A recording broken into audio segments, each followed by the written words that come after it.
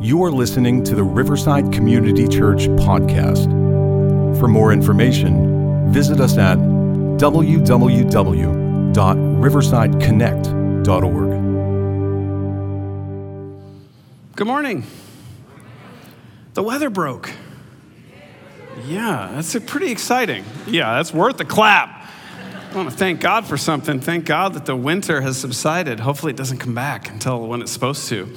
So the season for weddings is coming up. Anyone been invited to a wedding?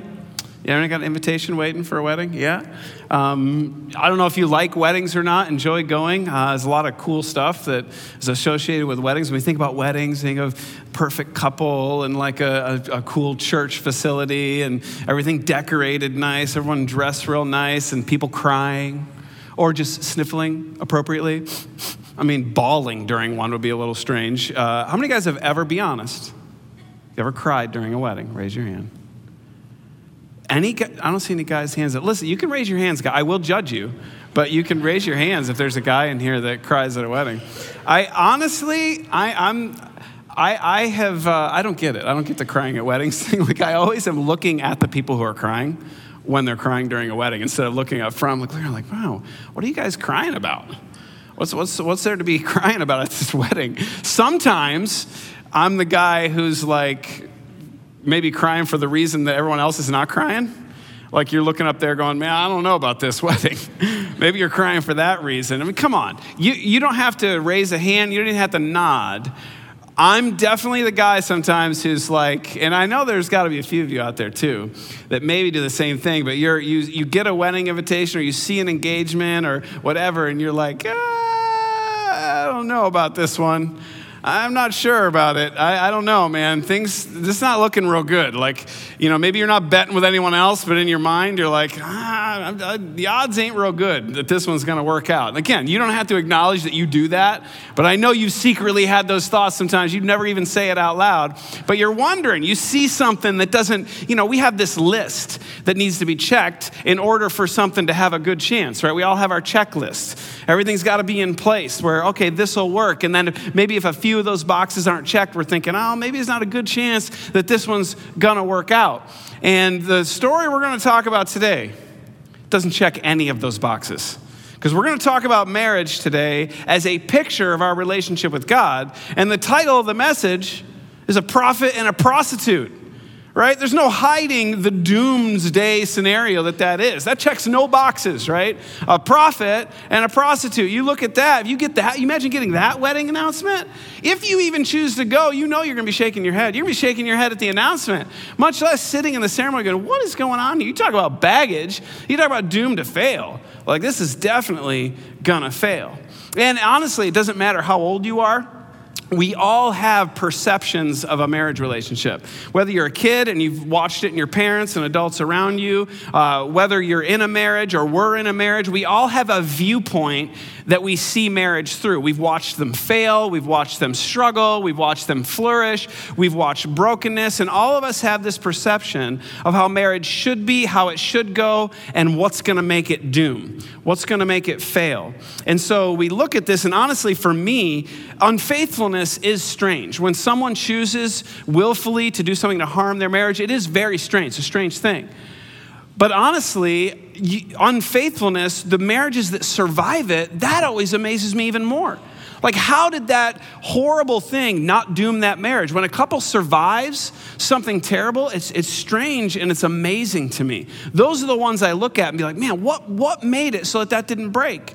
Because as much as we hate unfaithfulness, a lot of times when we see unfaithfulness, not just in a marriage relationship, in any relationship, if we're watching it from an outside perspective, sometimes we'll look at unfaithfulness and we'll think it's bad, but honestly, we won't judge the person for breaking their covenant and bailing, for dropping that person or getting out of the relationship because the grievance, the sin, the harm was so great that we wouldn't blame the offended person for giving up on the marriage. We would say, maybe we would even think, go ahead and do it. We think you should because this person has so wronged you, has so done terrible things to you that you should leave that marriage. So when it survives, it's crazy and it's strange.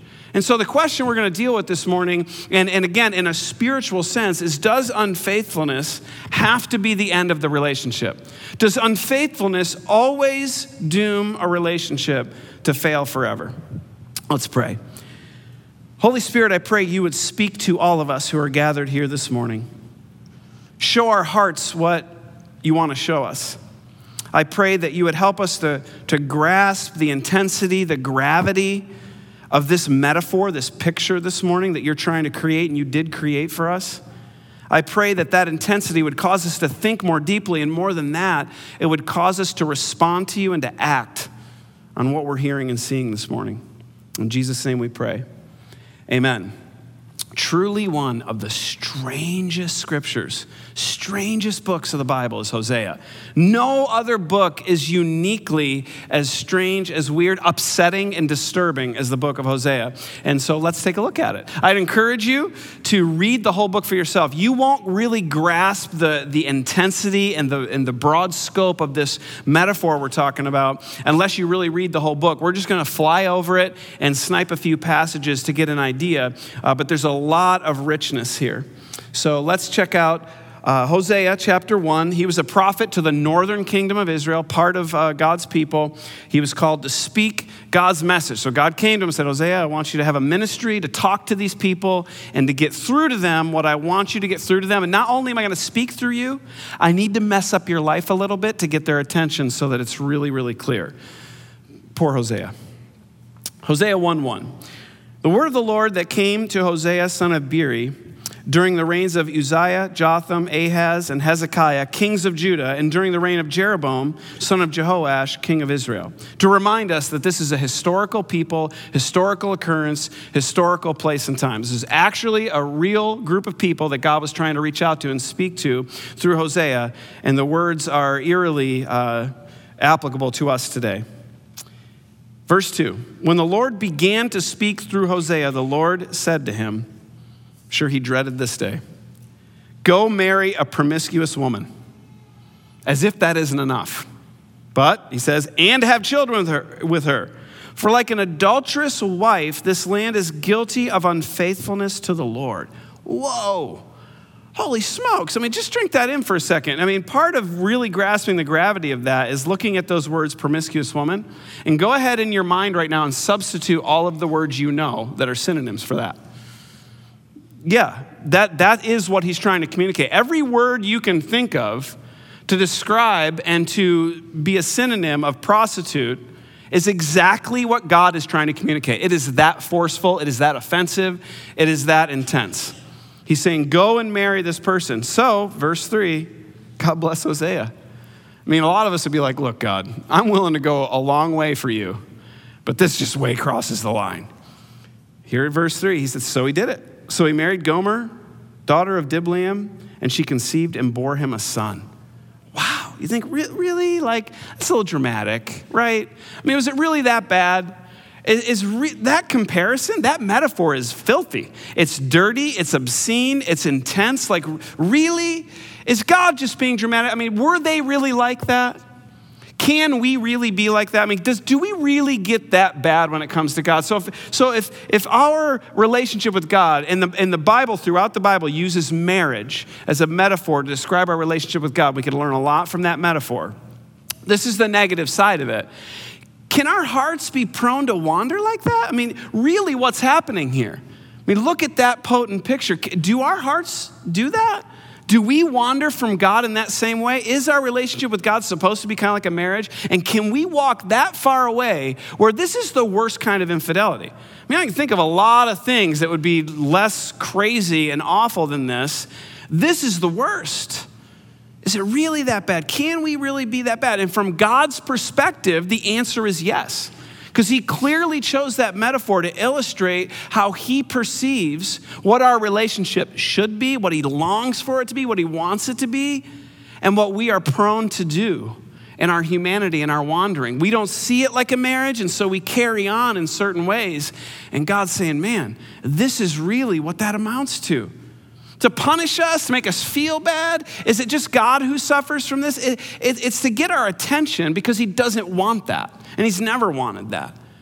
And we think, okay, well, that's too bad for God. You know, if he feels that way, does this, when we do that, when we're unfaithful, when people kind of walk away on their relationship with God, as he's illustrating here, does it just affect God? Does it just make him upset? Well, Hosea 4 answers that question.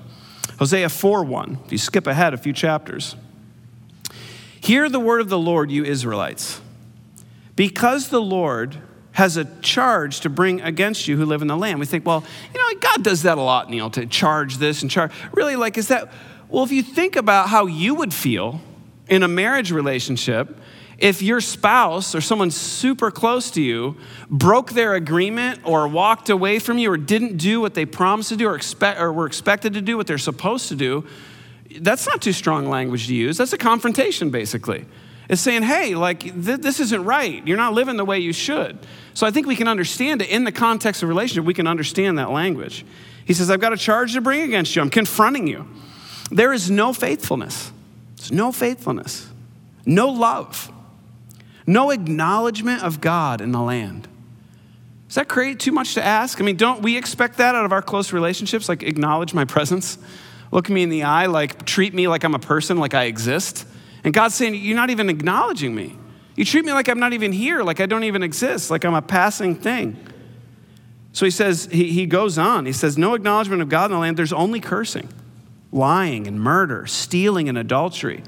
They break all bounds and bloodshed follows bloodshed. It's a picture of what happens when we choose individually and collectively. We're just going to do whatever we want. We're going to chase wherever our lusts take us, wherever our feelings take us, wherever our anger takes us. We're just going to go there. And this is what ends up happening. And he says, because of this, in verse 3, the land dries up, and all who live in it waste away. The beasts of the field, the birds of the sky, the fish in the sea are swept away, wastes away. This picture of a life without God, when we choose to kind of go after a dry land, when we choose to try to drink out of a dry well, instead of being where we belong, where we were created to be, in this beautiful, flourishing, fulfilling relationship with the one who created us, with the one who truly loves us. That's always been God's plan. And unfaithfulness is a stranger thing. And it's a stranger thing in multiple ways. The first way it's a stranger thing is because it chooses strangers. Unfaithfulness chooses strangers over the familiar, the faithful, over flourishing, over what truly brings us contentment and peace, over covenant and agreement, knowing what to expect, serving, unselfishness. Unfaithfulness always chooses the illusion, chooses strangers, chooses the fleeting pleasure. That's what unfaithfulness does. And it's also a stranger thing because it's just odd that any of us ever choose that. Like, why do we do that? Why would we ever choose the temporary over the eternal? Why would we ever choose the physical over the spiritual? Why would we ever choose pleasure over fulfillment? Why do we do that? It's strange that we do that. And you look at Hosea and you think, man, it's crazy. Dude married a prostitute. That's so strange. It's even stranger that she chose to be one. That she chose strangers is even stranger than him choosing to marry her. That's the real strange thing here. The real strange thing is why in the world, from an objective standpoint, do we do this? Why do we think something's going to bring us fulfillment when it's of our own making?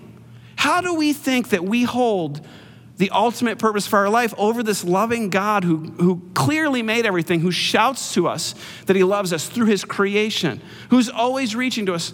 Why do we choose unfaithfulness? Why are our hearts so prone to be unfaithful? Unfaithfulness is truly a stranger thing. And if you read the book of Hosea, it shows us from a negative side what unfaithfulness is, and it shows us what faithfulness is. And if you read through, you'll see a lot of different aspects of what faithfulness looks like and what unfaithfulness looks like, because he goes into great detail to describe what their unfaithfulness actually means, okay? More than just a general statement. And this is what God has always wanted. And you read through, you pull all this out of the book of Hosea. He's always wanted a loving relationship. It's always been God's intention from the very beginning. He's always just wanted to enjoy a loving, fulfilling, loyal relationship with us. He has always wanted recognition, always. He just wants us to recognize who he is and who we are, and what each of our roles are in the relationship. He's always wanted that. He's always wanted exclusivity. And again, if we think about our relationship with God in terms of a marriage, that doesn't sound crazy, right? I mean, we don't want to share our spouse with anyone else. Even some of the people close to us, we don't want that relationship tarnished by some foreign, strange thing coming into it and messing it up. He's always wanted exclusivity. He's always wanted sincerity. Don't we all want that? Over lip service, over just doing it because we feel like we have to. He's always wanted our hearts. He's wanted us to want him. He's wanted us to want to love him. Dependency. The Israelites, when they had a problem, they were always turning to they were turning to the Egyptians, turning to the Assyrians, always looking for another solution to their problems other than their true spouse, their true husband. I mean, think about that. In a marriage relationship, even in a very close friendship, don't we want to be asked for help? Don't we want the ones who love us to ask us for help, to reach out to us instead of going to a stranger for help? Why would you do that? Maybe you've even said that to people before, like, why'd you call them? You should have called me. I could have helped you. I wanted to help you. And God's saying the same thing to them. Like, I want you to be dependent on me because not only do I love you and want to do that, but those other people and things, they can't help you the way I can. I can actually help you. Turn to me. Why would you go to someone else? Go to strangers. He wants consistency.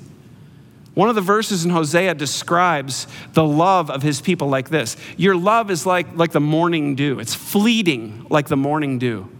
Man, you can see where that would hurt the heart of God.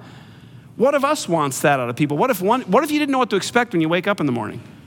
You come to your spouse or a good friend, you call them and you never know what you're going to get. Are they going to love you today or not love you today? How that hurts the heart of God. We can see it clearly how that hurts him when we look at it through the lens of this marriage relationship that God is communicating through. He wants loyalty.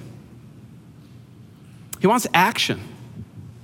Not just words. We're great at giving words, and it mentions that in Hosea 2. You acknowledge me with your words, but there's no action to back it up. You say you love me, but then you don't back it up. And again, all of us expect that. We don't want just words of the people we love and that love us. We expect action because that's what a relationship is built on.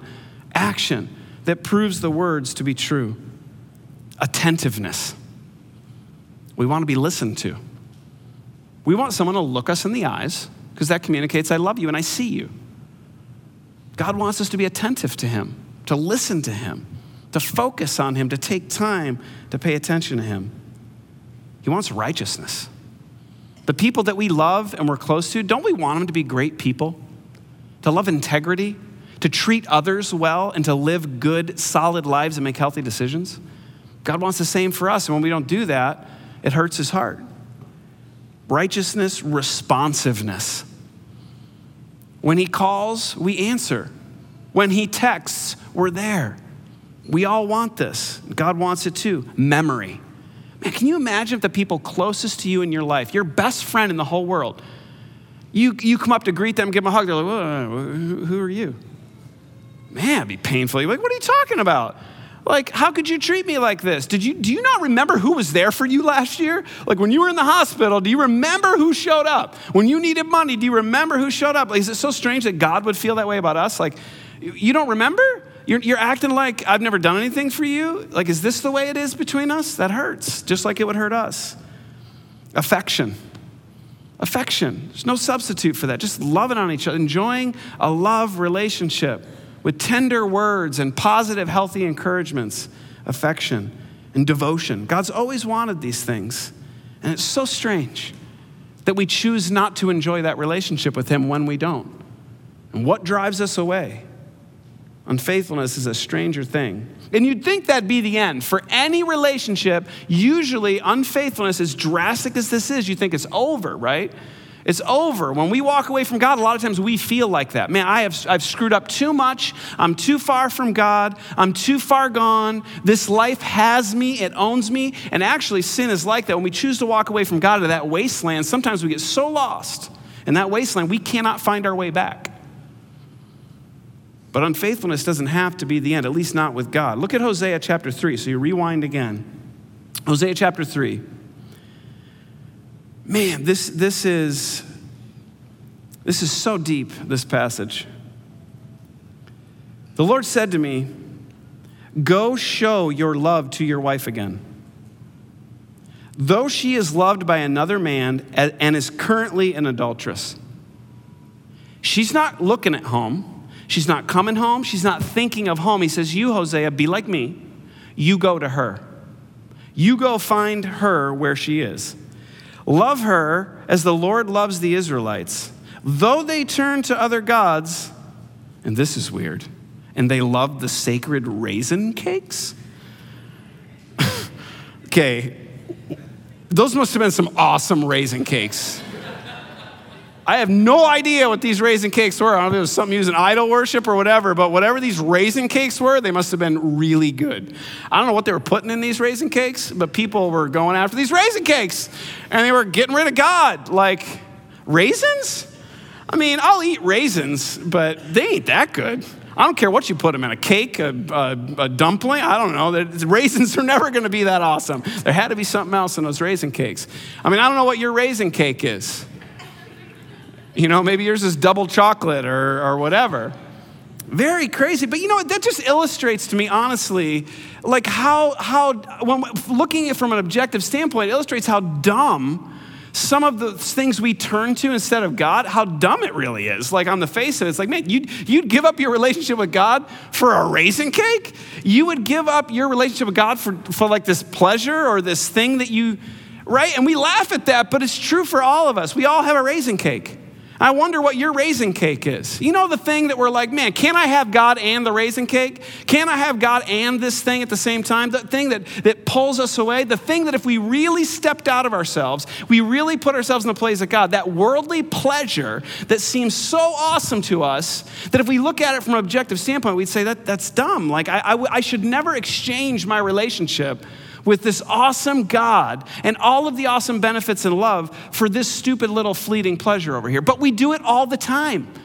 We do it all the time. And we can live years and years of our lives trying to eat the raisin cake and serve God. That's just the way we are. I mean, I've met so many people with raisin cakes. I have my raisin cakes. We all have raisin cakes. Got to get rid of the raisin cakes. Why? Because they're not even close. But man, the power of this passage. I have to tell you, I sat here this morning during worship thinking about this more. Go show your love to your wife again. Look at verse 2. He goes and he says, so I bought her. I bought her. If you read your Bible, does that sound familiar? I bought her back. You know what I wondered as I thought this? And man, it gets me every time. What part of town did Hosea have to go to find her? And what state was she in? A prostitute living in squalor of her own making, maybe enslaved at this point, lost all hope for going home. And Hosea goes and searches those dirty streets, goes into that dark, dank, filthy place where this filthy, I'm sure she didn't look anything like a bride on a wedding day, goes and finds her where she is. Man, the power of that is not lost on me as I stand here. Because I remember where God found me. I remember that dark, hopeless, broken place that I couldn't get out of, and I wasn't sure how I was going to get out of it. And I remember the only light that I could see was a God who cares enough that when his people are not looking for him, he comes looking for them. He walks into the filthy place where we are, of our own making, and reaches out a clean hand to show us the way home. I don't know what picture you have of God this morning, but that's Jesus. That's God. And any other picture is just not accurate. Jesus comes down into this dirty, filthy, broken place of our own making, and he extends a hand to bring us home. He makes a way out when we can't see that there is one, and maybe we don't even know enough to want one. He dies in our place. He takes our place. In that slavery moment where we're trapped and shackled by our own sin, he shackles himself so that we can be made free. How much was she worth? Not much financially, because he didn't pay much. He says for 15 shekels of silver and about a homer of lethek and a lethek of barley, which isn't very much. That's how far she had degraded. And then he reaches out to her, and just like God does to us, he says, I told her, you are to live with me many days. This is my plan for you. You are to live with me many days. You must not be a prostitute anymore or be intimate with any man. and I will behave the same way toward you. He goes down and he says, can we start over? In that filthy moment, not fit to be a bride, he says, I'm laying down that stained covenant again. Will you sign this again? I'm giving you a way back. Can we pretend like all that can we wipe all that past away? I want to start over, and I'm offering you a renewed covenant agreement. Will you come home with me? Will you come home and choose to be faithful, and I will take you out of this place. You take my hand, and I'll lead you home. I'll make a path for you to get back. And that's what Jesus does for us. It's what he's always done for us. It's what he's always wanted. It's what he guarantees he will always do. There will always be a path back. No matter how lost we are, no matter what's blocking us, our anger, our confusion, our hurt, our pain, our feelings of worthlessness, our ignorance, our pride, whatever it is that shackles us and keeps us in that wasteland, he always reaches out a hand and offers a way back, because God's faithfulness is strange. It's a stranger thing. God's faithfulness is so strange because he should be done with us. This isn't even faithfulness. It goes beyond faithfulness to the point where he renews a covenant already broken that he would have perfect rights to get out of. Any of us just watching this story from a distance say, God, dump your people, wreck it all, destroy it all. Like, why would you reach out to them? Why would Jesus go do this? When we choose this life on our own, why would he reach? All of us would say, God, you have perfect justification for giving up on this relationship, but his faithfulness is so strange that he loves us so much that he reaches back even when we don't want him. He always initiates. It's never us. He always makes a way. He always breaks through and is trying to break through what we can't see through. God's strange faithfulness. And because of God's strange faithfulness, unfaithfulness never has to be the end. If we choose to take the hand and step out of the place where we are. And Hosea 14:1 calls out for us to respond. And here's the call in Hosea 14:1 to all of us. Return, come back. Take the hand. I'm here. There's a path. I'm reaching out. Will you take my hand? Return, Israel, to the Lord your God. Your sins have been your downfall. Take words with you. Man, words count. When we can't in a moment show God that we're going to be faithful to him, he takes our heart's cry. He sees our hearts and he accepts it. Take words with you and return to the Lord. Say to him in that moment, forgive all our sins and receive us graciously, that we may offer the fruit of our lips. Assyria can't save us. We will not mount war horses. We will never again say our gods to what our own hands have made. For in you the fatherless find compassion. I will heal their waywardness and love them freely, for my anger has turned away from them.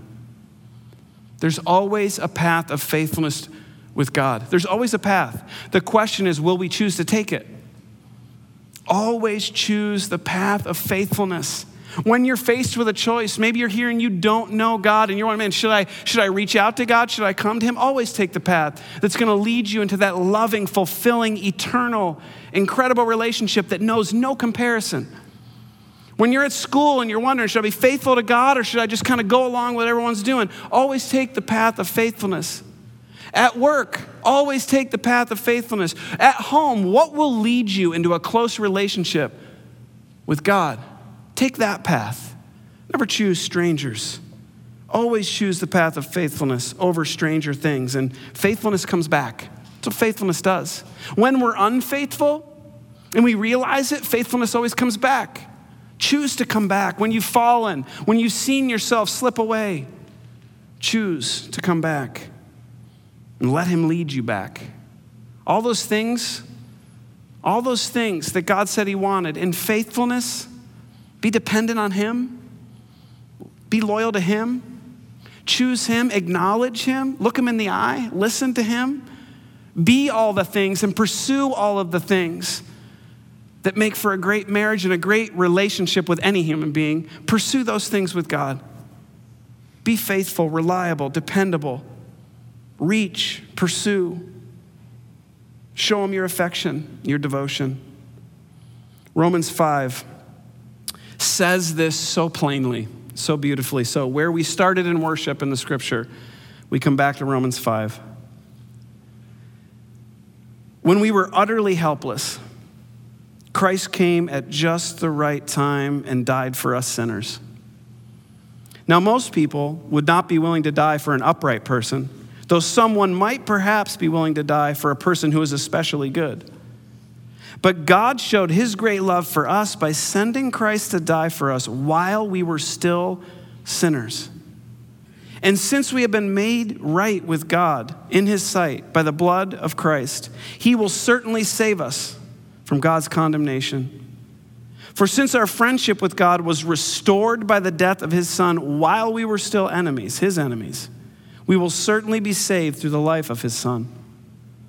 So now we can rejoice in our wonderful new relationship with God because our Lord Jesus Christ has made us friends of God. What is the path of faithfulness for you today?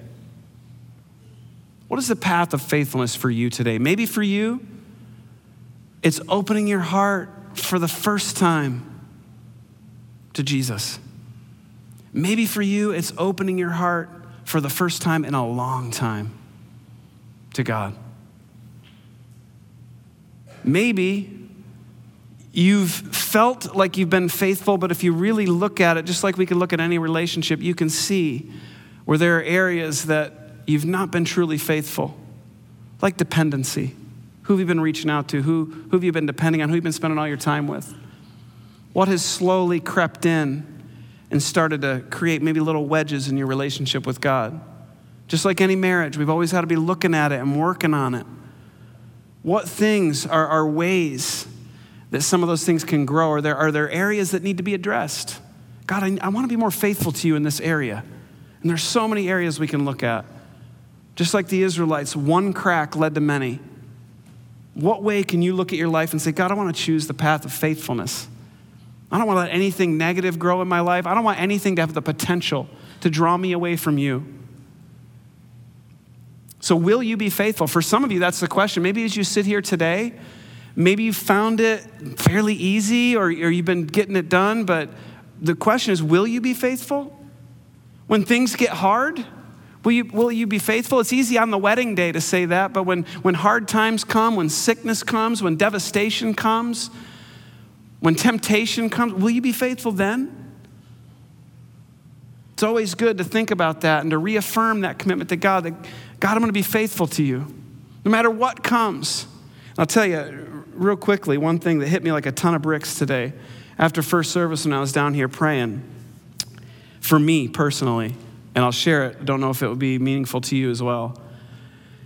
The scripture where Jesus says, if you've looked at another woman with lust in your heart, you've already committed adultery with her. I've never thought about that in the way that I thought about it this morning, spiritually.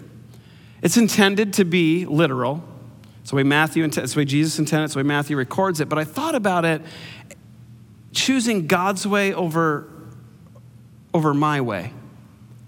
And honestly, I thought this morning, like sometimes when I look and those times when you're like, man, I could live this life, or I could have this, or man, I wish it was like this, or I don't have to put up with this. I wonder if that's kind of like me saying to Shelly, my wife, like, I kind of wish I was with someone else sometimes.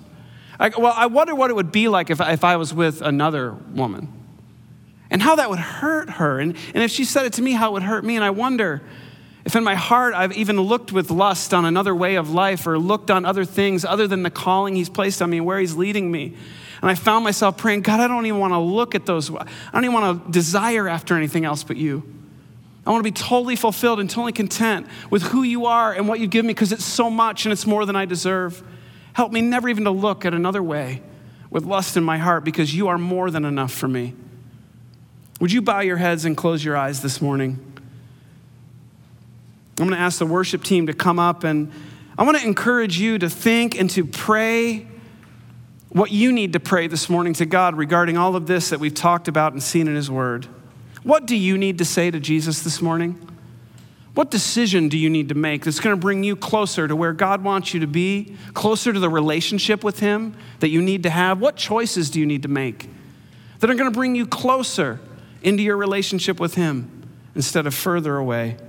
Will you be faithful to him no matter what? in every area, in every context. Man, God shouldn't be worried about us when we go out. Just like our spouses shouldn't be worried about us when we're not around them. They should just trust that we're doing the right stuff and being loyal to them. God shouldn't worry about us when we're out there in the world. He should know that our hearts are his, and we would never make a decision to walk away from him or choose someone else over him. Can God count on you that way? And what needs to happen for that trust to be there? Man, maybe you're here this morning and you don't have a relationship with God. And I don't know what's got you to this place or if it's just always been that way, but he loves you. He loves you and he's reaching for you and he wants to have a relationship with you. I've never regretted my decision to invite Jesus into my life, to lead me, to guide me, and to be my everything, to forgive my sin and to take my life. And I encourage you to do the same thing. Maybe that's a stretch for you. Maybe you're having a hard time overcoming your confusion, your anger, your doubt.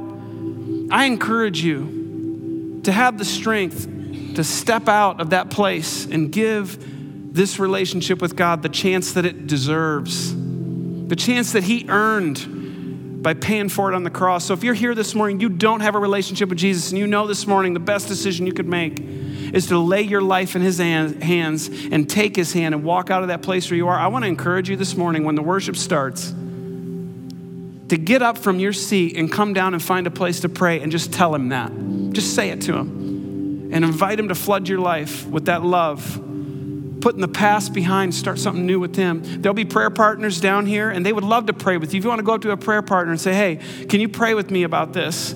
I need someone to pray with me. I want someone to pray with me about this. Maybe you're here and your prayer is you need to come hit these carpets down here and say, God, forgive me. I've not been faithful to you. I've had a lot of words and there have been some holes in my faithfulness. Not been depending on you the way I should. I've kind of been reaching out for some other things. I've been looking at other things with lust in my heart. And I want to be faithful to you. Forgive me for that. Can we shore up and strengthen our relationship? Maybe you're here today and faithfulness is you participating in God's greatest thing. He invites us all to be about what he's passionate. If he's passionate about winning his bride back, shouldn't we be too? Look what Hosea did to participate in the plan of God. God, wreck my life so that other people can come back to you. If Jesus will walk into a brothel to save us, then where should we be willing to go to meet someone else? How far should we be willing to go to reach out to that person who needs to know who Jesus is? Is there any place too dirty? Any place we shouldn't go? Anyone we shouldn't accept? Maybe that's your prayer this morning. God, I want to be faithful to you. Call me further in. I want to do more to get this message out there. I want to serve you more. And if it wrecks my life to serve you and to do your will, then God, wreck my life. I'm here. I'm putting it down. Maybe that's your prayer as you hit the carpet. It says, call me further into ministry for you. Maybe your prayer is, God, give me the strength to carry this out. I know where you're calling me. Holy Spirit, empower me to do what you want me to do. And I know that tomorrow holds the unknown. My prayer today, God, is give me the strength to be faithful in my darkest hour, my worst moment and my greatest temptation. Maybe that's your prayer today. Jesus, as these who are here today pray these prayers and reach out to you, I pray that you would do good work in hearts and minds, that you would hear these prayers, unleash your mercy, your forgiveness, and your love, unleash your power and strength. God, I pray that we would be faithful to you and make the decisions that we need to make that lead to faithfulness, to choose the path of faithfulness. Help us, Jesus. In your name we pray. Amen. Thank you for listening to the Riverside Community Church podcast. For more information, visit us at www.riversideconnect.org.